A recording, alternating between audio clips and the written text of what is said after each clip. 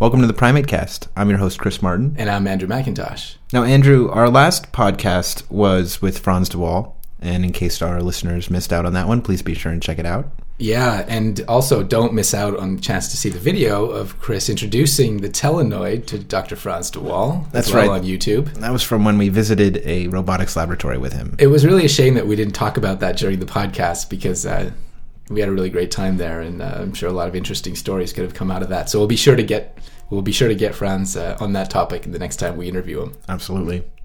So today we're going to introduce the second of our series of 5 podcasts from the IAAS conference, and today we're going to be joined by Dr. Bill McGrew.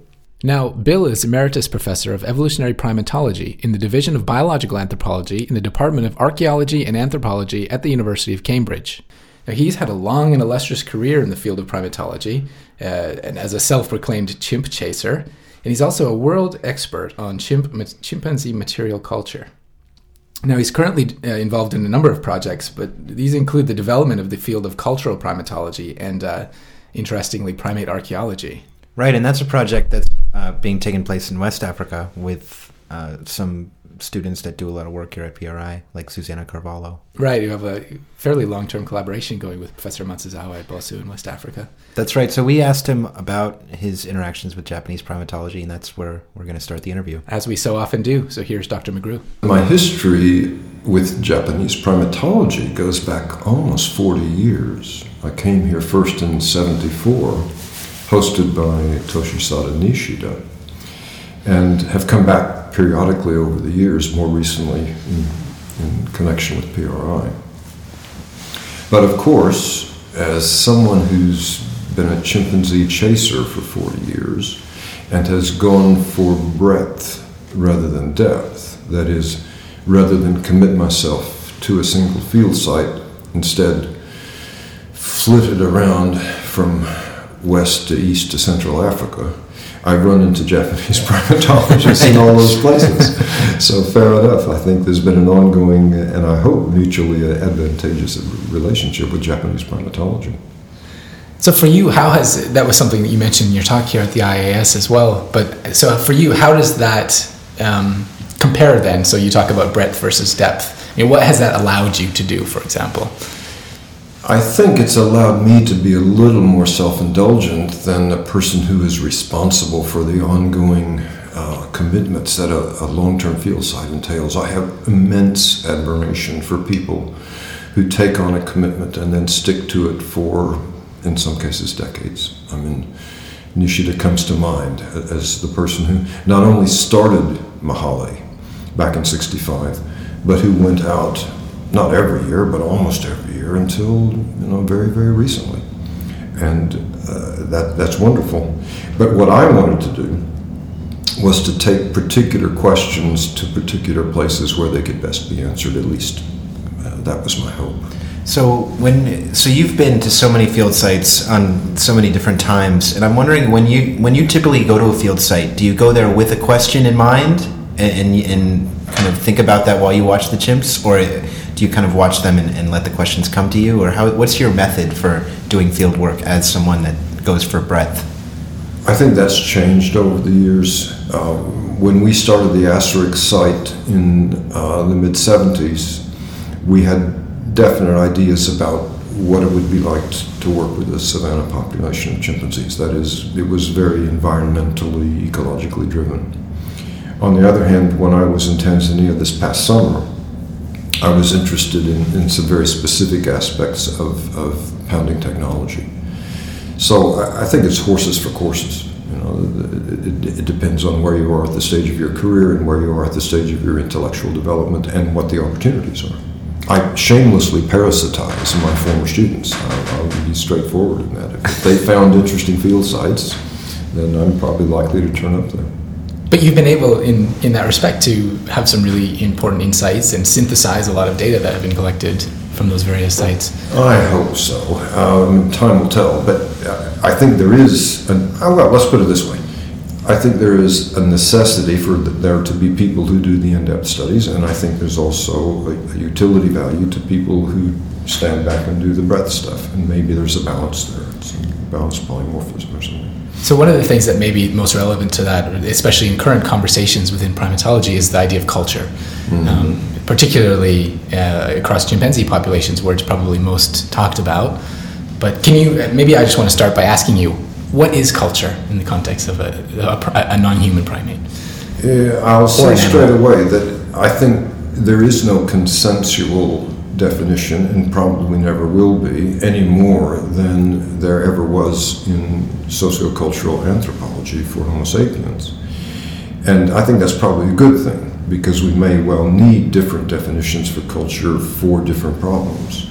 If I'm tackling culture conceptually, I may need a different definition than if I'm tackling it empirically, where an operational definition is important. But I think there are certain elements that are going to crop up in anybody's definition of culture. Obviously, social learning as opposed to individual learning. Some extent of persistence or endurance, maybe over generations. Some aspect of collectivity, and so on. And standardization. I mean, there are a number of themes that are in everybody's definition of culture. What I've always said about definitions of culture is, I don't care how you define it. Just make it precise, make it operational, make it feasible. And I want to ask you a little bit about material culture and also the recent trend that you're involved in, especially with some of your students, to combine disciplines between primatology and archaeology. Well, I think I have to say that two of the most important moves in my career were forced upon me. One was to turn to culture as an explanatory force when the natural science tools that I had been given in my training as a zoologist did not suffice to explain what the chimpanzees were showing us. So in that sense, I turned to the social sciences out of desperation. Similarly, when I realized the extent to which we are trapped in the present with the field work that we can do now, there was this thought that can we actually take what we are seeing today back into the past by parasitizing archaeology and apply their methods so that we can have some idea about the time depth of what we're seeing at the present. I mean, we don't know whether chimpanzees were cracking nuts at Basu for the last 400 years, for the last 400,000 years, or for the last 4 million years at the moment. And the only way we're going to find out is to do archaeology. How did that idea originally come up? I mean, it seems rather intuitive and a nice logical extension, but at the same time, it's very recent. I'm not going to take too much credit, because I think Julio Mercader showed that it could be done in Thai, whatever it was, 5 years ago, 7 years ago. A couple of people had been trained as archaeologists and tried to tackle chimpanzees in the field from an archaeological point of view, like Jean Sept, even Frederick Julian. But I think I needed to have collaborators who were genuinely interested in and knowledgeable about both fields. And I got lucky with a PhD student, Susanna Carvalho. Susanna is a well-trained archaeologist, and she's a well-trained primatologist. And she's the core of whatever we've been able to do at Cambridge. Well, that's a good lead-in for me to ask kind of a selfish question, because I've only been to Basu before. And actually, the first time I went to Basu was I met you in Conakry. Mm-hmm. You were coming from Basu with Sugiyama Sensei from PRI. And I'm just curious, from my own perspective, I'd like to know what your impression of that particular field site is, and how kind of, I'm interested in kind of the range of variability between field sites from your perspective, because you've been to so many of them, probably all of them. It's got pros and cons like every field site. Mm-hmm. And let me do the cons first. It's a small group. It's perilously close to minimal critical mass. Mm-hmm. And it's vulnerable because it's not in a protected area. And so that those sound like problems for a lot of West African chimps, right? With these isolated pockets. It certainly would apply to Fungoli. I'm not sure to what extent these days it applies to Thai, but they do have multiple groups in that population. Sure. But the pros far outweigh those cons in two regards. One is that Matsuzawa has shown with the outdoor laboratory that you can do interesting and useful things with some variables being controlled, depending on the problem to varying extents, with the population of truly wild chimpanzees. The second thing is that certain things have been done at Basu, which, as far as I know, have never been done anywhere else, which is particularly human-chimpanzee relations. So, Kim Hawkins' work. And that's a model that's going to become more and more important as there's more and more engagement, interaction, friction, whatever you want to call it, as things get tighter and tighter for chimpanzees in Africa. And what is encouraging about that is how well the Basu chimps have coped with living cheek to jowl with human beings for a considerable period. Now, I'm not saying everything's rosy. We know it's not. I mean, there are real issues there. But somehow, it's managing to carry on. I want to take that just a little bit further, because at the end of your talk, you brought up, as part of the future directions in, say, cultural primatology, will be to learn more about how the chimpanzee cultures themselves may be affected by having such close contact and interactions with human populations as well. Well, it's clear that cultural adaptation, changing your behavior in response to changing circumstances, is one of the key issues with regard to culture. I mean, that's why we as a species are so successful. But at the same time, we have to keep in mind that cultural maladaptation can occur as well, because we can make some collective decisions that turn out to be perhaps short-term payoffs, but long-term major costs. And so choosing to engage in crop raiding, perhaps being forced into engaging in crop raiding because you lose your natural resource base, and instead you find an artificial substitute resource base, may lead to some happy meals, but it may lead to some long-term tears. And that's presumably just going to become more and more of an issue. So how much do you think that the human presence kind of feeds back onto the chimp behavior, and things like directly, like things like crop raiding, but also kind of indirectly, like maybe abandoned field becoming secondary forest, or chimps using human paths? Is that having a significant impact on their culture, even though humans are not there directly impacting it? I think you're right to point out indirect as well as direct effects. And I think the direct effects, and so far we've been talking about local people in chimpanzees. Of course, we need to talk about scientists in chimpanzees, and we need to talk about tourists in chimpanzees, and we need to talk about other human groups.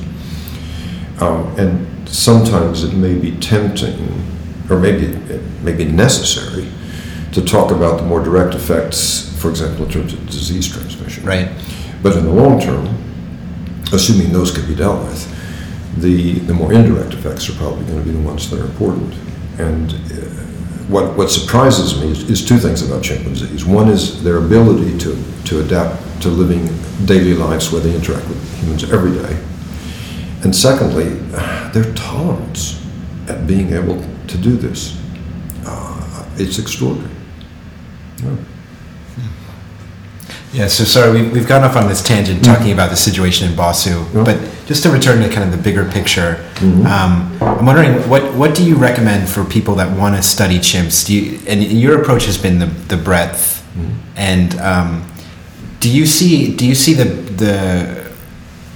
your approach of the breadth and then the individuals who want to study depth at one site as kind of complementary, or what's the relationship like there?